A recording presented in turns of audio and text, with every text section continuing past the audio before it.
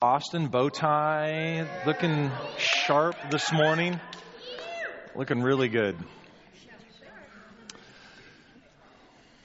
Praise God. Well, this morning, part 2, Elders of Awesomeness. Elders of Awesomeness, part 2.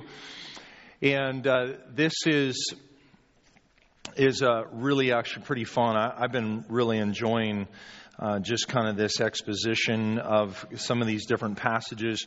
And we're going to put these passages up here and read them together in just a minute, starting with 1 Timothy 3, 1 through 7. Ready to go on that court? Not quite ready for that yet. Take that down. Take it down. Take it down. Don't let them see it. Take it down. There we go. Before we do, I wanted to make you aware that we have something very unique and very special coming up here in the first weekend in May. We have some special guests coming from out of town, Pastor Phil and Heather Playfoot from Horsham, England. So when Andrew White, who is one of our admin guys here, when he was living in England, Pastor Phil was his pastor. And Lisa and I have had a couple different opportunities on our to's and fro's coming through Switzerland and different places traveling to spend some time and get to know he and his wife. And they are amazing people. He first came here to the States, is actually the first time I met him. He came here on a pilgrimage, a sabbatical, and he came to Kirkland, and he wanted to come, and he'd heard about this whole thing about forming relationships and undistracted devotion and things that my dad had been teaching in the church, and he wanted to know more about this. And so that was kind of one of his priorities in coming to this area while he was spending some time just taking a sabbatical in the ministry. So he's now the associate pastor of that church. I said one of the most humble men I've ever met, and I'm not just saying that. But he heard a word from the Lord that he was supposed to, in a sense, role reverse with the associate pastor at that time, and him become the associate pastor, and the other guy Andy become the senior pastor. And it has been a wonderful transition, and God has been doing some amazing things. You'll remember Sarah Rowlandson that just did the prophetic conference a couple of years ago. Oh, my wife's just grinning at me. Usually I know maybe I'm done something wrong when she's doing that. But yeah, she's giving me the eye like, hey, baby. But Sarah Rowlandson was here for that prophetic conference. She is part of their church in Horsham. They have a really wonderful prophetic ministry and school there. So anyway, they're going to be here. We've got a community night that second or the first Wednesday in May. So we'll be getting more information. But I just wanted to preview that for you just a little bit so that you know that is coming. So it'll be interesting. Trinity and I fly in Saturday night on May 3rd from Kenya, and then we go into Phil and Heather being here, and he'll preach that Sunday. So we've got some exciting stuff. So if I'm up here and nobody's up here, but I'm strewn out just across the front row, you'll know why, because I'm trying to catch up on sleep and jet lag and all that. Okie dokie. Elders of Awesomeness. Holy Spirit, you're the technician, you're the orchestrator making this whole thing happen. And we say that in faith because we're actually capable of making something happen in these types of gatherings, but we don't want that to be the case. We don't want to manufacture something. We want you to be the one who is spearheading. Jesus, you are the head of your church, and we're following you. And so we just receive your direction in Jesus' name. Amen. Amen. Last week, just to touch on just a couple things in regards to eldership. We're here at North Shore in the process of discerning who are the elders of this congregation. Right now, kind of, a one-pony show with one elder. And so we're looking at, God, who are you calling to help lead this congregation? And we know, we recognized last week that for a local church that has no vision, no sense of responsibility to take the gospel to the nations, to be an impact to their community, to bring the kingdom of God, that church has no need of elders. But if they do understand that they have a biblical mandate to bring the gospel, to disciple the nations, to see God's bride mature and be prepared for Him to be used in any way that is necessary, that church is in great need of elders. So from local to global, we begin to see the world as our church. If we're just looking at this, hey, where's your church? Oh, we meet over in the Northgate area. It's this building, Seattle Jewish Community School. We're missing it. But if we begin to see that the world, the nations, locally to globally, is our church, then we're beginning to see through kingdom lenses rather than just kind of a church myopic view. Does that make sense? We don't want to have tunnel vision in regards to the church and who we are and what we're supposed to be about. So Jesus is head of His church, as we said in Colossians 1:18. So I want to just give props to a number of people that are much smarter than me, but church leaders and different ones. So I'll just mention them: Wayne Grudem, J.P. Smythe, Phil Playfoot, Randy Howard, Rick Renner. And I'm not going to necessarily point out the things that they shared, but just to give them props right from the very beginning on some of the things. A lot of these things are not unique to me. But let's read through this text this morning. Allow some of these things to go in. We'll start with 1 Timothy 3:1-7. Courtney, if you could put that up. Here we go. This is a trustworthy saying. If someone aspires to be an elder, he desires an honorable position. So an elder must be a man whose life is above reproach. He must be faithful to his wife. He must exercise self-control, live wisely, and have a good reputation. He must enjoy having guests in his home, and he must be able to teach. He must not be a heavy drinker or be violent. He must be gentle, not quarrelsome, and not love money. He must manage his own family well, having children who respect and obey him. For if a man cannot manage his own household, how can he take care of God's church? An elder must not be a new believer, because he might become proud and the devil would cause him to fall. Also, people outside the church must speak well of him, so that he will not be disgraced and fall into the devil's trap. All right, then we're going to read in Titus 1:6-9. She's frantically typing in the text. An elder must live a blameless life. He must be faithful to his wife, and his children must be believers who don't have a reputation for being wild or rebellious. An elder is a manager of God's household, so he must live a blameless life. He must not be arrogant or quick-tempered. He must not be a heavy drinker, violent, or dishonest with money. Rather, he must enjoy having guests in his home. He must love what is good. He must live wisely and be just. He must live a devout and disciplined life. He must have a strong belief in the trustworthy message he has taught. Then he will be able to encourage others with wholesome teaching and show those who oppose it where they are wrong. Excellent. Good job. Give yourselves a hand. Well done. It's very good. Very good for us to get into the Word this way. Let it go deep into us, impact us. So from God's perspective, we see clearly in Scripture that elders are not an option. Elders are not an option. If you have a configuration of a church in some way, but no elders, technically the Scriptures are clear that that is actually not a church. Acts 14:23, Paul and Barnabas appointed elders in every church and prayed for them with fasting. Did you get that? They appointed elders in every church, prayed for them with fasting, turning them over to the care of the Lord in whom they had come to trust. So it indicates Paul, basically his normal protocol would be to go, he would lead people to Christ.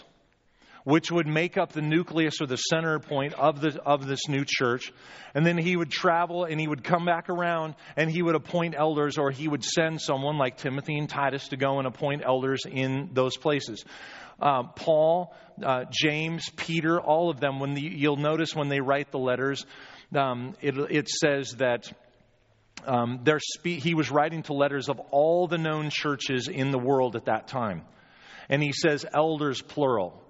So every church that was around had a plurality of eldership. And so that was the main assumption that they had, that there was leadership governing and keeping watch over those churches to help them mature and grow into who they were supposed to become in Christ. Some of the qualifications and functions of an elder. Elders are referred to as pastors or bishops or overseers in the New Testament. You may now affectionately refer to me as Bishop Trout. There you go. This word bishop is the most common one. In the Greek, it's the word episkopos, and it means to watch, to look, to observe, or to survey. So this is someone who's been given responsibility to supervise, manage, and to provide oversight of a particular job. In Greek society, this word bishop was used for someone who was a ruler over a country or a region, a city. So it's a political term that Paul was using to bring into the church so that everybody knew what was going on. So this person would rule and govern and was responsible for the citizens of this country or region. It was also something I think is very interesting, which helps us understand more of what the church is about. But it's also someone who is a construction supervisor over a building project. Isn't that a cool way to look at it? So a bishop, Jeff Olmsted, has been involved in supervising, and that would be his job title. I think previously, you're not doing that exactly right now. Is that true? But for quite a few years was a construction supervisor. Jim Bradford would be another example of this. And so he was in charge of making sure that the funds were spent properly, so that there was a budget. Placing workers in the right jobs. The other week we referred to the bus, Good to Great, the book Good to Great, and that we're getting everybody on the bus and in their right positions where they're called according to their gifting and how God has called them to function within the context of the church and in His kingdom. That's placing workers in the right jobs, and to make sure elders were responsible, bishops were responsible to build according to the proper code and design of the architects. Holding up the Word of God, because this is our life manual, right? And so we have to make sure God has a very important blueprint and design codes for how He wants His church built. The elders were supposed to know what the Word of God said and be familiar with the architectural design so that they could build accordingly. So we kind of think of, when we think of bishop, what do we think of? Long gown, kind of funny looking hat and all this, but that was not what by any stretch or imagination what Paul was talking about. He was talking about, Timothy, you need godly men to come alongside you and help in this building work. It's spiritual construction zone is what it really boils down to. So when identifying the qualifications of an elder, it's important to note that all of these points that we just read, there are things that need a number of years to prove the fruit of maturity. That's where the one reference, that they wouldn't be a new believer, and I'll talk about this in a little bit here, but so that their Christian living had time to be tested and tried. And so new believers are not able to serve as elders, if at all possible. Now, you can understand that in the early church, they had new believers who were elders. But Paul was writing after this, and they had learned some things, right? They had learned some things along the way. So I think by the time Timothy was coming along, he was saying, you know what? We don't want to put people in positions too early. So this word in the Greek about this new person, it refers to a new plant. Think of a new plant in your garden. Or it could refer to an old plant that's newly transplanted into your garden. Somebody comes in from the outside and we're like, man, giftings, talent, unbelievable. It's like, some leaders, they're just kind of drooling over these different talent and gifting that can come in. But we're not running the church like the NBA does. The NFL, where it's just strictly talent, and then off the court, off the field, you see their true character coming out, and it's an absolute disaster. And so here, this new plant or an old plant newly transplanted, and this is a principle, these principles that Paul has given Timothy and to Titus, these are things for business. They're not just things for the church. These are really, really important. Politics. You don't put somebody in a new place of leadership in an organization unless they've been tried and tested and there's a knowing and being known in that organization. Why is that? Because they might become proud, Paul says. And here in the Greek word, I won't give you the different Greek words, but I'm just going to tell you what they mean. It means to be, this might become proud, means to be wrapped in smoke. In other words, they would be blind or shrouded with arrogance. It's where we get the word typhoon, and that's where the damage and destruction comes. You get somebody who, I was sharing earlier about prophetic ministry. You see, if I have a prophetic word, Lord gives me something, I get a download. If I give that word to you in the wrong time, that could potentially be very, very destructive. Think about the things that for my kids, my older kids, we talk about some of the intimate things in regards to marriage. They're getting older, and so we're talking about, birds and bees and all that kind of stuff. Well, with my 7-year-old, if I give that word prematurely, that could be very destructive to him. Okay, you know where I'm going with this. So that's what we're talking about in terms of bringing somebody into a place or giving them a place of leadership prematurely. The devil would cause him to fall. And this is, in the Greek, it means actions that would lead to one's judgment. And we don't want to put somebody in a position. It's not that we're keeping something from someone. It's that we're keeping something for them if the time would come where God would make that clear. So these qualifications, they really do not involve talent or gifting. As you read through that, I don't know if you noticed that, they don't have anything to do with really talent or gifting. Why? Because our lifestyles and our relationships speak of our true character. Okay? I look at different areas of, my kids, if they're unruly in certain areas or they're not respectful toward authority, I know I have areas that I need to work on. So he's going through, he's talking about his household, he's talking about his marriage. All those things reveal the character of the person that is a potential candidate. So these leaders, it's good to have leaders that can preach God's word. It's more important to have leaders that can live God's word. As an example to others, this is not optional. And I want you to notice as well that most all these qualifications refer to a man's present status, not his entire past. Okay? Most all of us would not qualify if that were the case. Okay?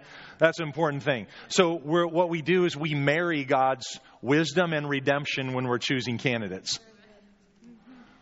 Okay, God's all about restoring, redemption and all that, but there's wisdom in terms of, okay, we might need to see a track record, a little bit of time go by where that becomes more clear. So, example would be maybe somebody's criminal past. He says they shouldn't be a lover of money, but maybe they were. Praise God, they're not anymore. Okay? But perhaps an alcoholic or whatever. So, God makes all things new.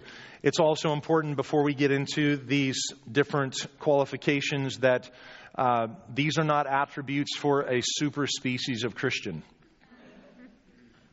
Okay, but these are aspirations for all of us.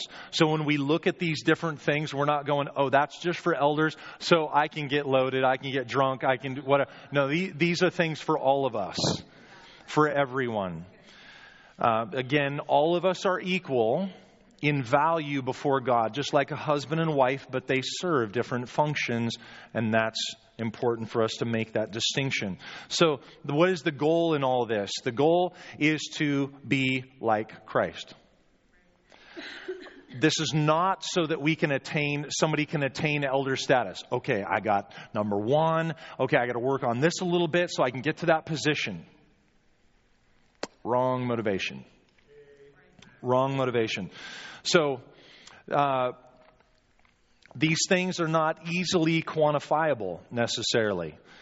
So, rule his family well. Okay, how well? How well should he rule his family? So there's ambiguity and kind of a generality on some of these on purpose. We're supposed to follow Holy Spirit, not a formula. Eager to serve.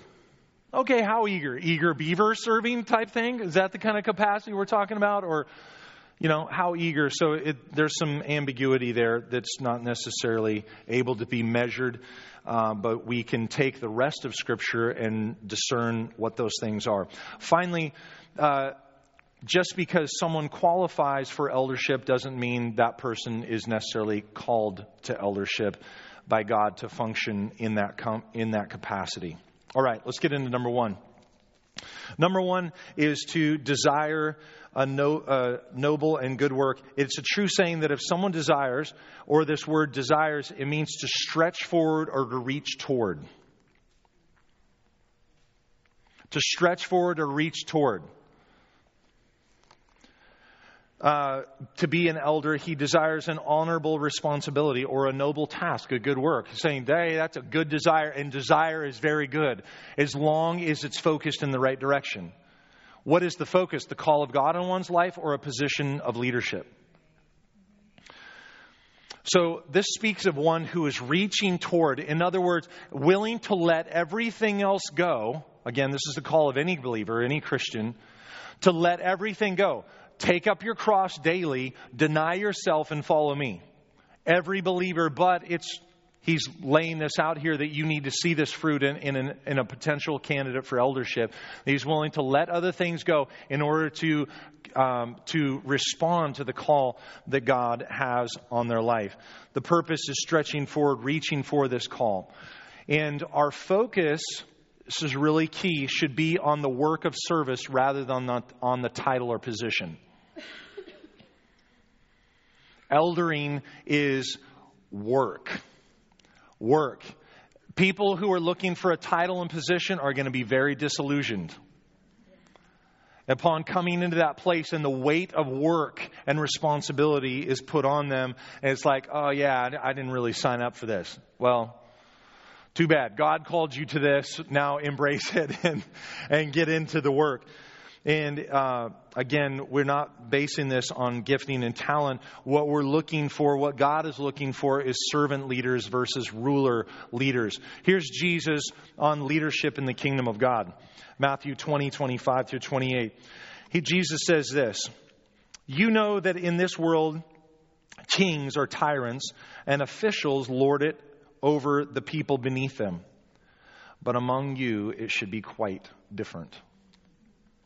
Whoever wants to be a leader among you must be your servant, and whoever wants to be first must become your slave."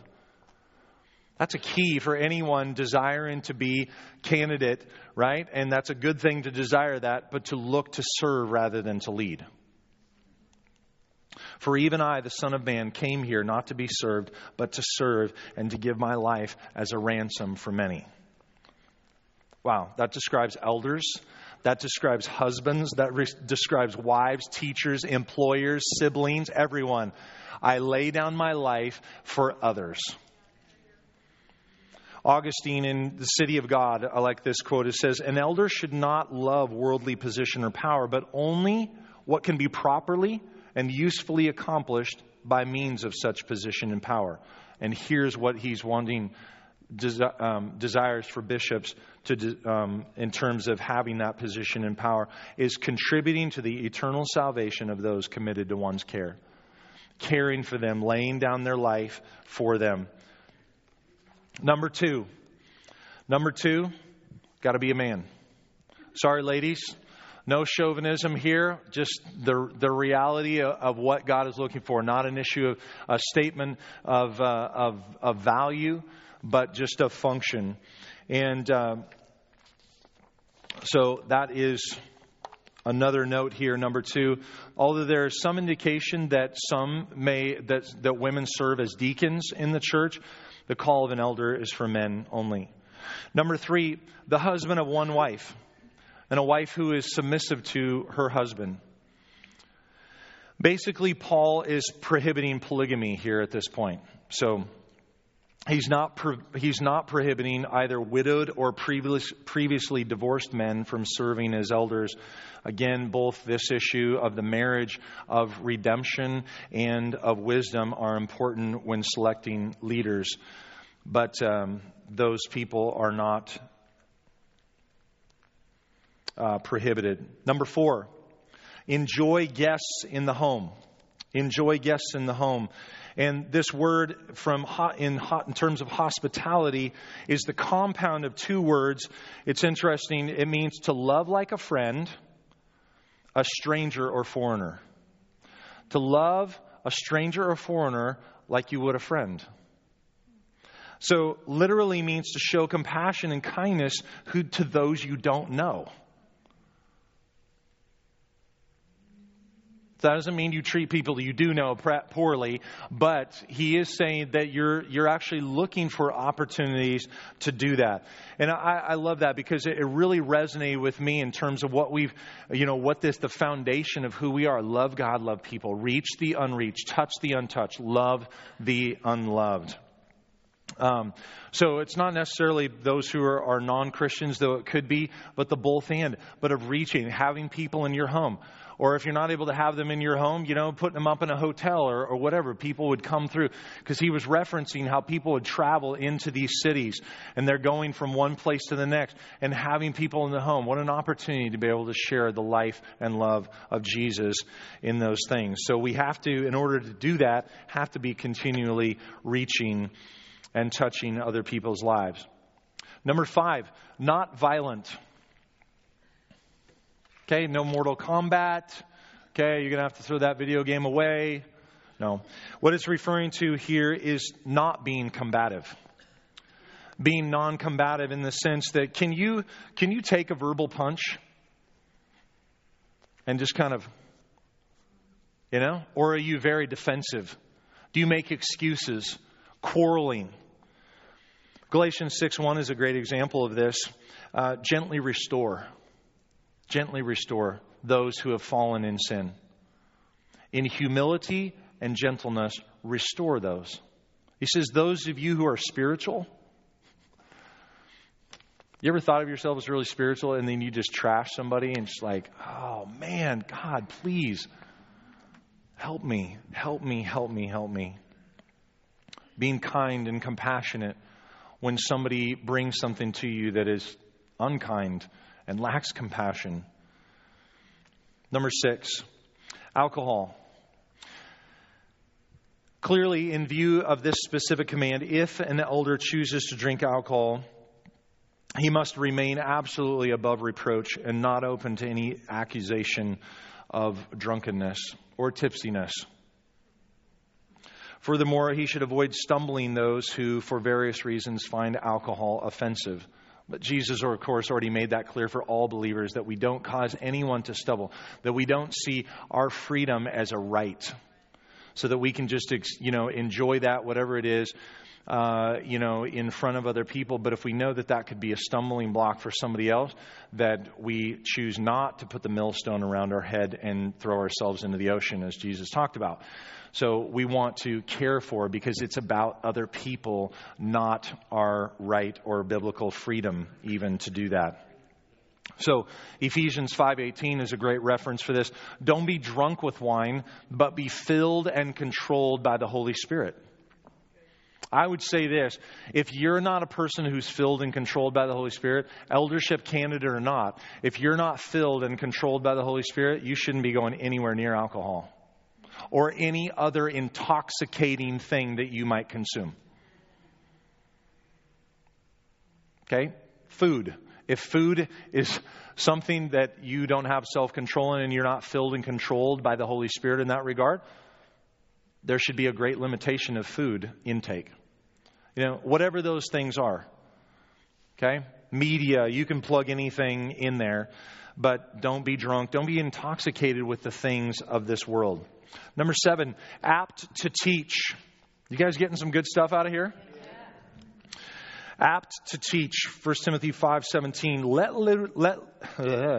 Let the elders who rule well be considered worthy of double honor, especially those who labor in preaching and teaching.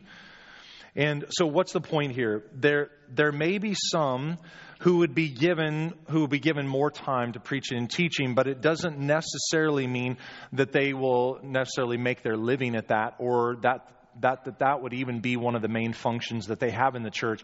What he's referring to here, scholars believe, is that they have the ability, maybe not necessarily standing up and publicly teaching, but can they teach and share the gospel? Do they have a grasp on it so that in a personal setting they could lead someone to Christ, that they could share with them about certain and specific and important doctrines of the faith? Okay, that's what Paul is referring to here.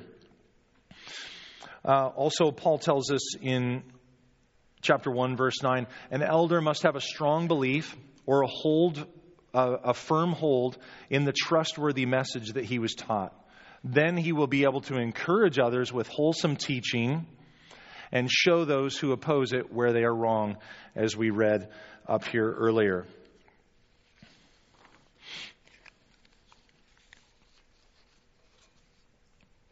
Number 8, humble. Humility. An elder is a man whose life, work, and family are on display for others.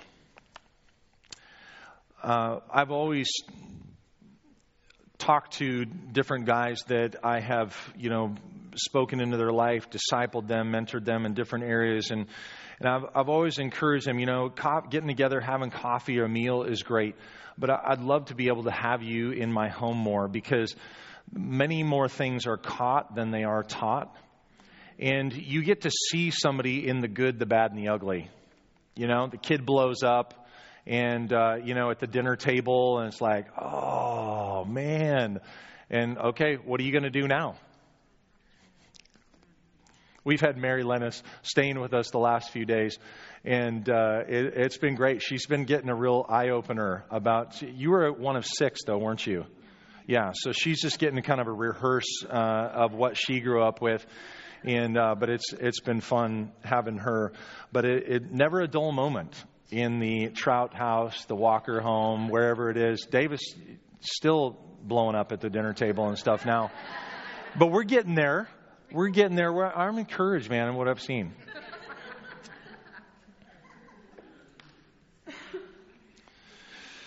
Humility makes us open to correction.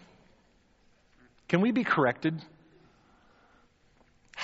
That's a big one. That is a big one. Can you be corrected? Is there enough humble content within your person to be able to receive a word that is difficult, that you don't like to hear? Humility makes us transparent and self-revealing.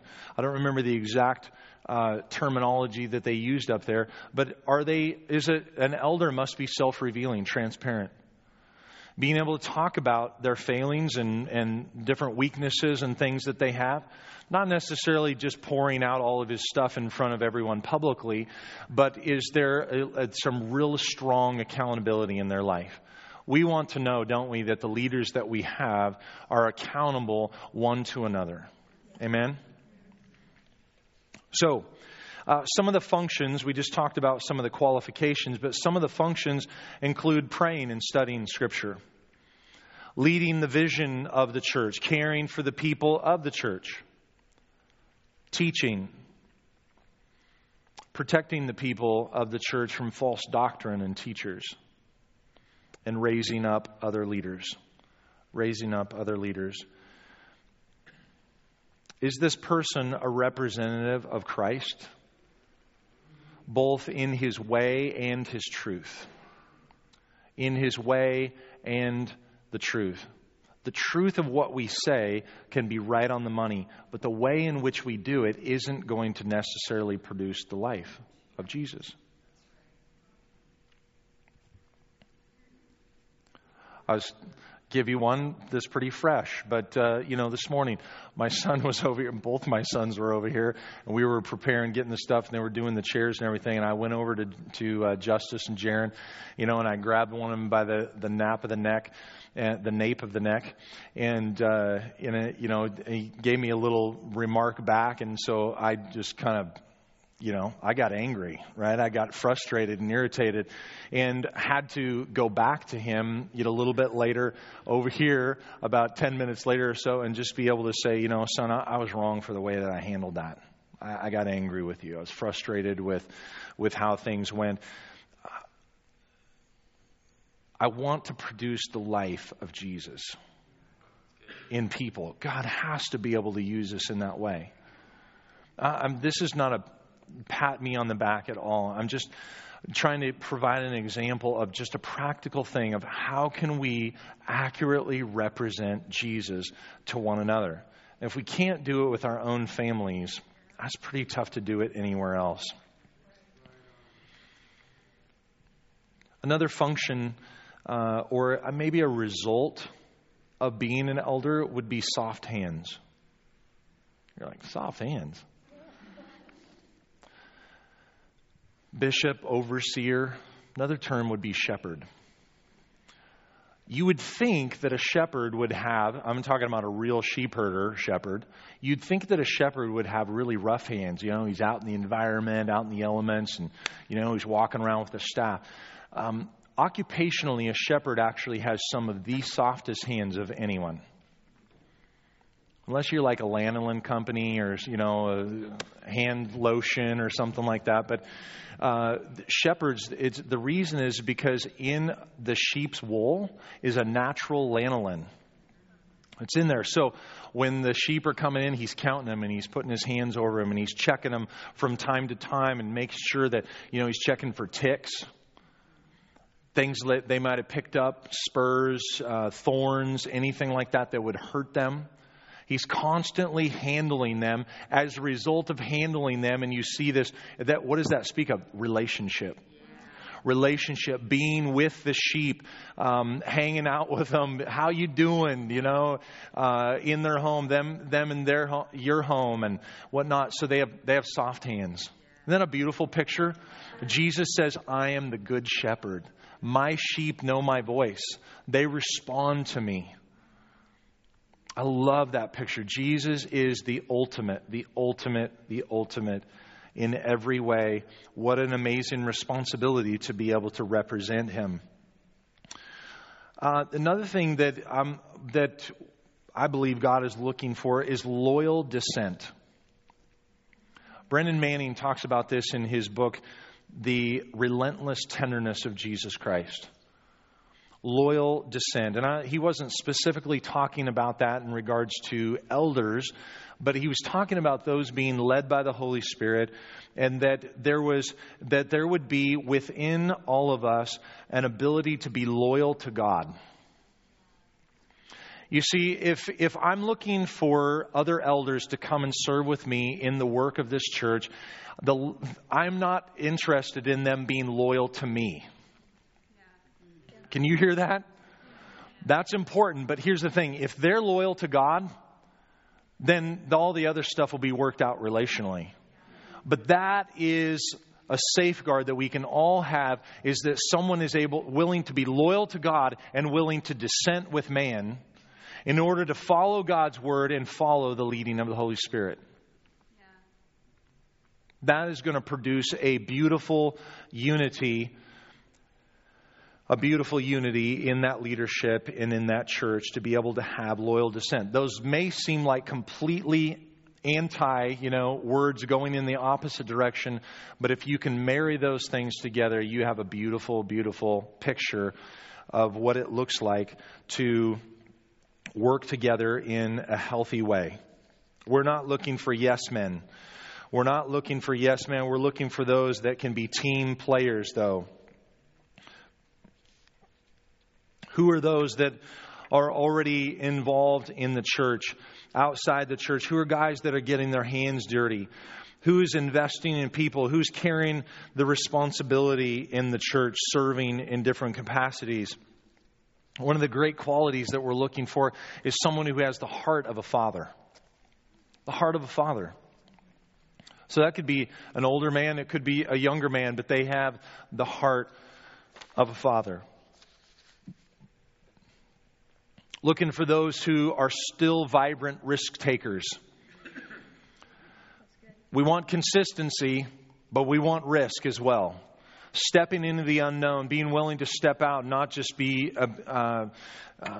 settling for the status quo. So by the time that different ones are brought before the congregation for this process of confirmation, which we'll come to at a point here, I'm hoping in the next month or so here, that when there's those different candidates are brought before the congregation and the people are able to confirm, and there's a real resonance in them because there's been a demonstration of servant leadership all along.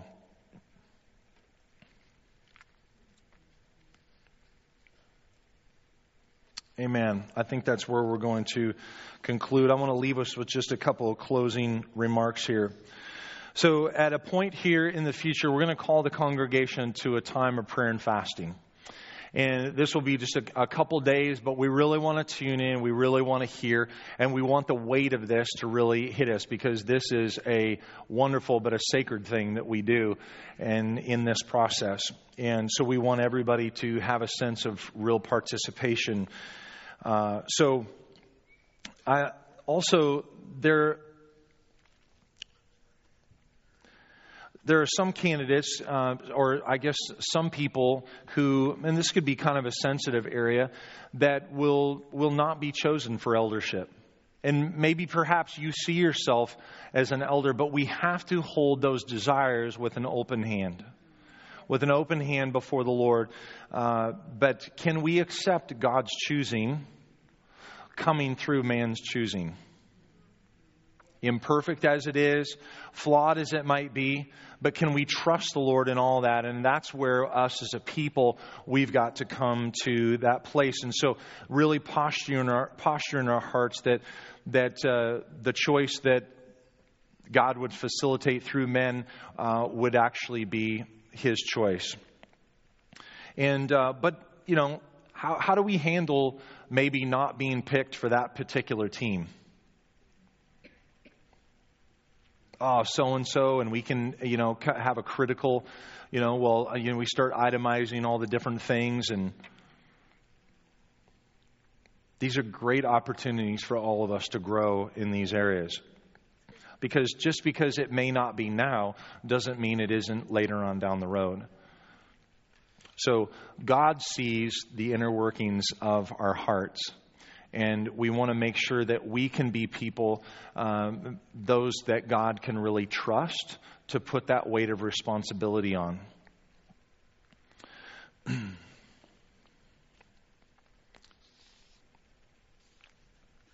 Am I the type of person, according to God's Word, that is able to handle this and be called to the management, oversight, and supervision for the building of His church?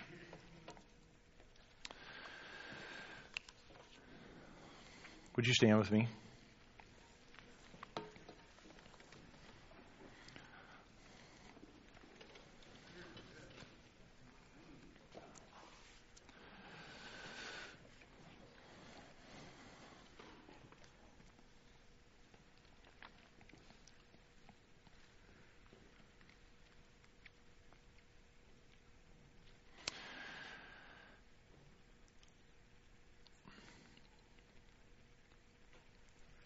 There can be a tendency when we begin to talk about places of authority and leadership that, again, can be a pretty sensitive area for some, especially when we've been hurt.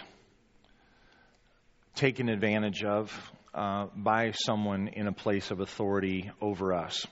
And it can be very difficult to not project our experience onto future leaders that we would have, or those who would seek to represent the Lord in that area. And we are talking about a perfect God who uses imperfect people. And that's not stated as an excuse by any stretch. But I just want to say that I believe, as I was spending some time just praying for this morning, that God would do a really unique and special work in terms of healing in regards to leadership relationships. And that God would be able to heal, and He's capable. The issue is, are we willing on our side to release those things? Because that's so important for us to be able to move forward as a people that we can learn to trust again. As difficult as that may be, and again, it could be whatever experience, from your parental upbringing to your church experience, whatever it is, to be able to release those things to the Lord and say, God, I'm not going to hold those things. I'm going to trust you by trusting your delegated authority once again. So I'd like to lead us in prayer in that regard. Jesus, we choose to trust you again, because we know that even the human representations who were imperfect, who did not do a good job representing your truth along with your way that produced your life. It actually produced death in some ways in us. And we just give you that death. We choose not to hold on to that anymore, so that we could make an exchange with you to receive your life once again. And so I speak a release and a freedom over every single heart and every single mind.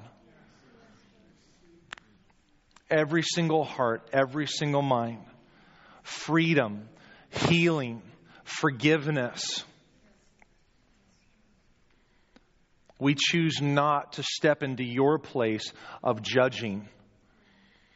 God, we release them, and we choose again to trust you and extend that trust to one another and to the leaders who will lead your church. In Jesus' name, amen. We're going to get into more things in regards to deacons and whatnot, but we're just spending the time right now. Once we establish some elders here in the near future, and then we'll go about establishing who God would have for us in regards to deacons and the like. Amen. Bless you.